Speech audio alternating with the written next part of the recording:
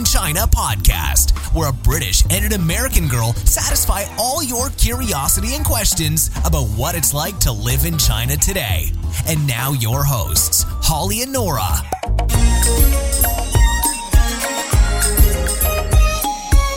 Hi everyone! Hello, welcome back to another episode of the Two White Chicks in China. This is episode 118. Thanks for listening! Yeah, so Nora, do you have a fact about China for us? Yes, I do. I know it's been popular in the West for quite some time, this Korean beauty regimen. Mm-hmm. Have you heard of this craze? So it's like 1,000,000 steps or something like that. Oh. So yeah, apparently in China as well, the average steps that people take in the evening to take care of their skin is 6 steps. I don't know how many you take, Holly, but in the US I think it's between 2 and 3. I would say personally 3. 3. Maybe yeah. 4. Yeah, mine's pretty solid. Actually, mine is 1.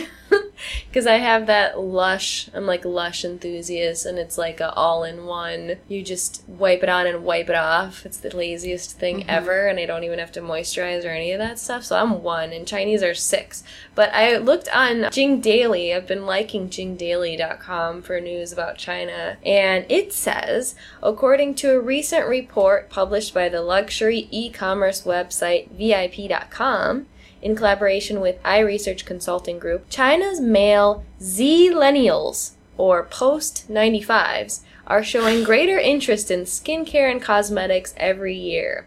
So from 2015 to 17, beauty consumption by this segment rose 60% on VIP.com. Facial masks and skincare sets were the 2 types of products they liked most. Okay, I can't really imagine a lot of men wearing these facial masks. But anyway, this trend has already motivated industry leaders such as L'Oreal to develop male beauty lines for China. Yeah. Definitely seen more and more of that. And I've read several articles recently about just that. And not just using face masks and cleansers, but also makeup targeted specifically towards men. Yep.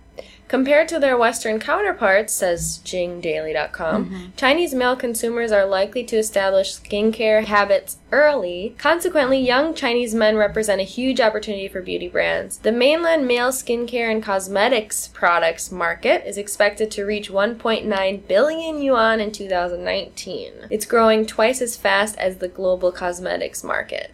What are the do you know what the steps are? These 6 steps? Like, I find 4 is at a push. Like, what could you possibly do, like, for 2 more steps? One I saw was called Essence, and I don't know exactly what that was. So one is like first you use some kind of oil or cream-based cleanser to remove your makeup. Yeah. Then you have some kind of like a foam cleanser. Then you have this thing called Essence, which I don't really know like what that serum, is. Maybe serum for like That's eyes later. That's later. Right. So then there's Essence, which I don't know what that is. Then toner. Right. Yeah. Then serum. Then moisturizer, and then eye cream. Oh my god, that's more than 6 then, right? I don't know. It's a lot. It's a lot. Well, skin is really important in China, and I think there are more women here who go without any makeup, like no foundation, or I think in the States a lot of women use foundation or some kind of compact powder. In China, I feel like there's not that many people who do that. They spend a lot of effort polishing their skin. That's true. They have a lot of beauty contraptions that they use. Right. A lot of people refuse to go to bed late or eat spicy foods. Or chocolate. In order to preserve the skin. It's super, super important. Yeah. To be honest though, I think ladies in the West could learn a lot from this, because I think a lot of women realize too late that they should have spent more time and effort looking after their skin.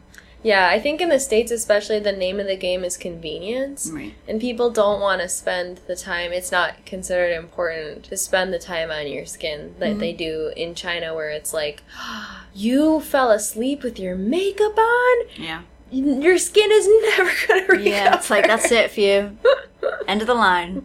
That's it. What was the figure there that you said? Like, the amount of money that people would spend? Oh, and I think that's just for the male. Just for men. Yeah. That's amazing. I think that's another thing that, compared with the West, I think people do spend a lot more money on those like facial, cleansers and moisturizers, way more than people do in the West. And I think that comes back to convenience as well. I think even young women tend to do a facial mask like every night or every other night. Yeah. Well, they do that on the planes. You'll see them like in the middle of a flight, like they're all, if girls are traveling together or a family of women, like they'll all have the face masks on together. I heard someone, I don't know if it was something I read or someone actually told me this, that they were sat next to a woman, a young Chinese girl, and he must have fallen asleep and then woken up. I think it was my father-in-law, in fact. And he said, I woke up and she was curled up in like the fetal position with like this black face mask on her, and he was like, what is this? Like, he had no idea what was going on. I was like, oh, it's very, like, it's common, I've seen these like black lace. Something. Yeah, or I've seen this kind of cloth, like special cloth that looks like lace, and it really looks horrifying because it's just like a black mask with 2 eye holes, and it's just like black lace all over your face. Yeah, it's like The Abominable Bride or something like that. Yeah, it's very interesting though.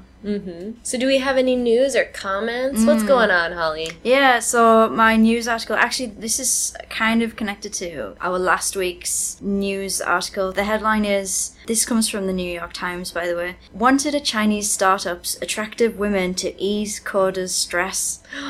Oh, I've heard about... Have you read this? I haven't read this particular article, but I've seen in the news lately that there's been a lot of buzz around very misogynistic job applications in the IT industry. Yeah, it's amazing, to be honest. So this is, tech companies are now searching for people like Shen Yue, and the qualifications are, you must be attractive, know how to charm socially awkward programmers, and give relaxing massages. Wait, Sheng Yu? No. Shen Yue, she's a girl. This is a woman, Miss Shen. Oh. Yeah, she's. This article focuses particularly on this woman because she seems to have like kicked off this whole thing. Oh, it's basically this woman who has started this program. No, she hasn't started anything. It was an accident. It was basically like an accident that it occurred. So she basically applied for a job for this company, and she was kind of, it sounds like she was just working as like a receptionist, but then she's now being called a programmer motivator. And fluffer. Yeah, they're saying that she's part psychologist, part cheerleader, and these women are hired to chat up and calm stressed out coders.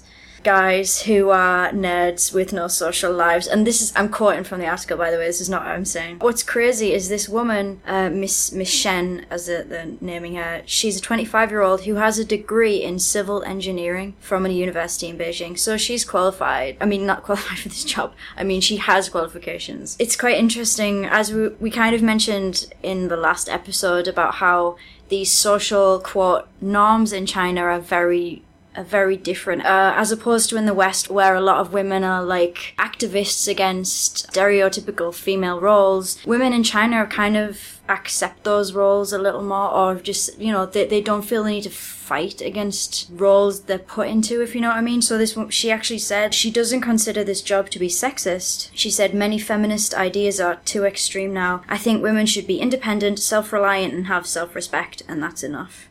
This article is actually really long, and it goes in to talk about tech companies in China and the amount of women that work with tech companies and whatnot. So I really recommend actually reading this whole article, and I'm going to put the link in our show notes, which will be at writtenchinese.com/episode 118. It's a really interesting article, and she's actually... like, her salary is quite decent. Like, when I was reading this, I thought, oh man, she's going to be totally taken advantage of. But she's earning almost $1,000 a month, which isn't bad. Historically, China has had quite a few matriarchies, and you definitely see that in business here in southern China. I'm not sure if it's the same in northern China. I haven't been exposed as much as I am here. But I see a lot of very fierce female bosses here in China.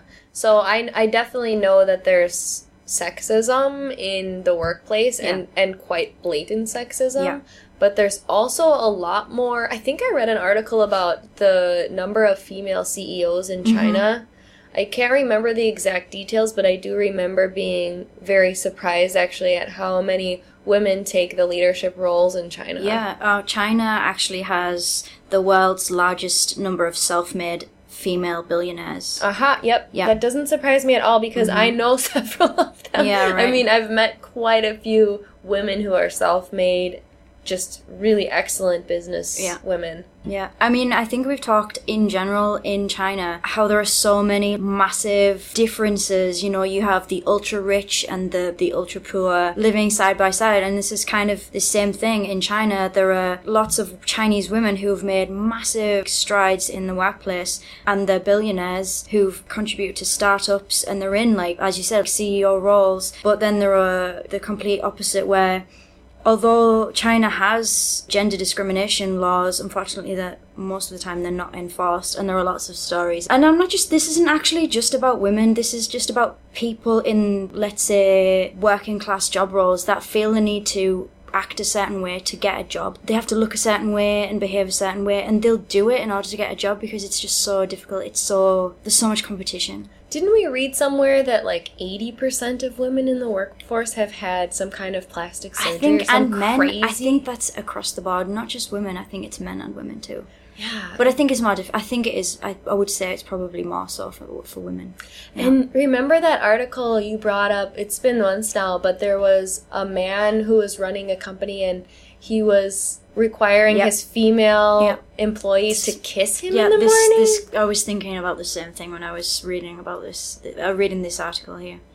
So you have like a lot of extremes. Yeah, and this kind of thing has, I mean, it does crop up now and again, and do you remember a story, again, quite some time ago, where there was a woman, she viewed herself as a man, or she identified as a man, so she wore men's clothing, and she got sacked because the company just did not want this woman to appear as a man. They just didn't appreciate it. It's interesting, in some ways, in China, it's better for women. Like, I think in the West, there are a lot of stereotypes with female bosses. Either they're, like, way too soft, or they're, everyone calls them a bee. Yeah. But in China, I feel like, it seems like men here don't have as big of a problem working for a woman. But then you have situations like that, what you just mentioned, where it's pretty extreme and that wouldn't fly in the West. So you kind of have, it's just different. It's very different here. The landscape is just totally different. Agreed. Right, well, let's move on to our question. And our question this week comes from Brianna. And she asks us, when you go to other countries outside of China, do you have to get additional vaccinations? If so, would you get these vaccinations in China, or are these just things you prepared yourself for before you left your home countries? Speaking of vaccinations, were there certain ones you had to get before you moved to China? Some are only recommended by the CDC, but not necessary. So which did you decide to go for? I want to answer in the reverse first. If I'm completely honest, I can't remember. I know I had 2 vaccinations before I came to China, and actually I should have gone back for like a top-up, but obviously I never went back to the UK, so it never happened. And I think one of them was for yellow fever, and I know that the nurse said to me, you don't actually need these, but why not have them just in case? But I can't remember what the other one was. Did you have vaccinations before you came over? I also had 2. So I had Japanese encephalitis, and then I had Hep A. I'm thinking I had a Hep something or other. When I did some research, I actually found that in the UK, the vaccinations that you should consider getting, you don't have to, is also Hep B. So I don't know if that's something that is like to top up, because it also mentions vaccinations such as rabies and tetanus, which are vaccinations that you should have had as a kid. But isn't tetanus like you get it and then if you need it again, you need to get it again? I think it's one of those things that sometimes you need it. Like, you should definitely go to the hospital if you've had some sort of accident. Right. But I'm sure we get a tetanus jab in school. First of all, let's just give a little disclaimer. Neither Holly nor I are healthcare professionals. Right. So please do your own research. Please talk to your doctors. Yeah, that's it. We're just saying what we've done in our opinion, but please don't use that as a golden standard, because we don't really know what we're talking about. Right. and even more so, like, I actually, to get some of this information, I went to both the cdc.gov website for Americans and several sites for the UK. One is the nhs.uk site, which will direct you to several other websites, which give you, depends on the destination you're going to. Because actually, as I recall, when I made my appointment for the I just saw a nurse. I didn't have to see a doctor. She asked me specifically, like, what do you want? And I was like, oh, I'm going to China. Can't you tell me? And she was like, and she actually looked it up, so she didn't specifically know. So it's best to have a good idea of what you think you might know. And then, I mean, for the UK, that is, she could direct you, probably. And also, China is a big country. I feel like some of the diseases in southern will be more common in southern China versus in northern China. And it also depends on where you'll be traveling. Are you just going to be in the big cities? If so, if you're eating at your average restaurant in a big city, you're probably going to be fine. For example, like with hepatitis A, if you're eating at places that have fairly good conditions, you're probably going to be all right with that. Yeah. But if you're doing a lot of traveling around and eating in less established restaurants, maybe would be a good idea to get hepatitis A. For myself, with a baby, I have her do all of the ones that they recommend here in China. I just follow what they suggest, and she's gotten a lot of them. So she's gotten Japanese encephalitis. It's all in Chinese. It's hard to... Yeah. It's hard to translate because they also have their own cocktails, so they've got maybe 5 or 6 different vaccines in one shot sometimes, so it's not always easy to know what they're vaccinating for. I think it also depends on your own health condition too. Yeah, well, I actually, so as I said, I checked out the CDC website, and this is specifically people traveling from the USA to China, and it suggests Hep A, so that's what you had, right? Mm-hmm. And also typhoid. Oh, okay. I didn't get that one. Yeah, this is for more, it says, it does, because it breaks it down, it's actually really clear, and I really recommend people to check this out. We'll link to this in our show notes. And this is for most travelers. It says Hep A and also typhoid, especially if you're going to be traveling into smaller cities or rural areas, or if you're an adventurous eater. This is actually in the text.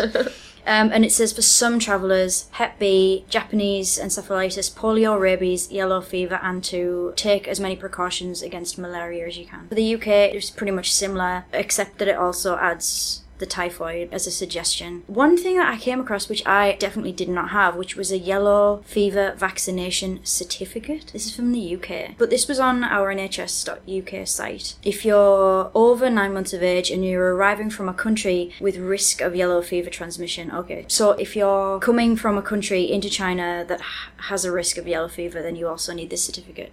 So okay. I guess for me it wasn't an issue. I think it also depends on your age too. People who are older, I suspect it will be easier for them to catch or more difficult to get over some of these things, so maybe take extra precautions. If you're above the age of 60, I think it's probably wise. Yeah. In terms of traveling to other countries outside of China, I've never gotten... Me neither. And yeah, so I've been to quite a few of the Southeast Asian countries here, including Myanmar, which is less developed than most of the other backpack havens in Southeast Asia, and I didn't have any problems. Mm-hmm. I haven't had any other vaccinations. Although I'm sure if we needed them, I'm sure it'd be quite easy to go and get them from a clinic or a hospital. I don't know if you would need to arrange it in advance. You have more experience with hospitals than me. I guess you'd probably just make an appointment and request the vaccine. I'm not sure. I've gone to, like, with my daughter, I just go to the local clinic. It's literally in my neighborhood. Yeah. And then they have a chart that shows what stuff she's already gotten and what she needs, and then they have all the vaccinations there. Mm-hmm. So you may just be able to do that. Yeah. But if you're a tourist and you're just traveling around and you're considering going to another country in Southeast Asia and you feel like you want to get a vaccine and you don't have a local clinic that you know and trust, then you could probably just ask any other foreigner what are some of the good hospitals around, and then they'll give you some recommendations and you can get your vaccines from there. I'm not going to say going to a hospital is going to be the easiest thing to do, but you can just walk in, you fill out some forms and whatnot. You don't need anything special to go to a hospital here. Yeah, if you don't have an insurance card in China, you can just pay out of pocket and it's not going to be very expensive. Well, as an American, I say that because I just expect medical service to be really expensive. But I doubt that it's going to cost like any of the vaccines. I think the most expensive vaccines that I've gotten for Dahlia have been like $40 or $50, and that's the top US end. dollars. Yeah. Right. But that's like the top end. Most of them are either free or like $10. So I I mean, it's not worth it to get insurance just in the chance that you might want to get a vaccine here, because you can still get one, no problem. Yeah, I mean, I think expensive, to me, even coming like with the NHS, which is free, if it's getting into the thousands, that's expensive, but I feel as though unless you're having like a proper operation, there's nothing going to be that expensive. Agreed. Okay, so shall we have a Chinese word of the day? Yeah, please. All right, so your word is to get a shot. So okay, that's great. 打针. So it's to get a shot. And you can check that out in the show notes, writtenchinese.com/episode 118. We're getting up there. Yeah, I'll link, as I've mentioned before, all the articles and also to the resources I found for the certain vaccinations for the US and the UK. I'll also link to those in our show notes as well. Please share any of your experiences with vaccinations or medical services in China with our community on the show notes at writtenchinese.com, again, /episode 118. Yeah. Or you can pop them over on Facebook. We're at facebook.com/2whitechicks. That's TWO, not the numeral 2. Yeah, and if you would like to ask us a question, like Brianna, you can go to writtenchinese.com/voicemail, and we'd like to hear your voice, but you can also just leave us a written question too. Thanks again, Brianna, for writing in. This was a really interesting question. Hopefully it's a little bit helpful for you. Thanks for listening, everybody. Bye!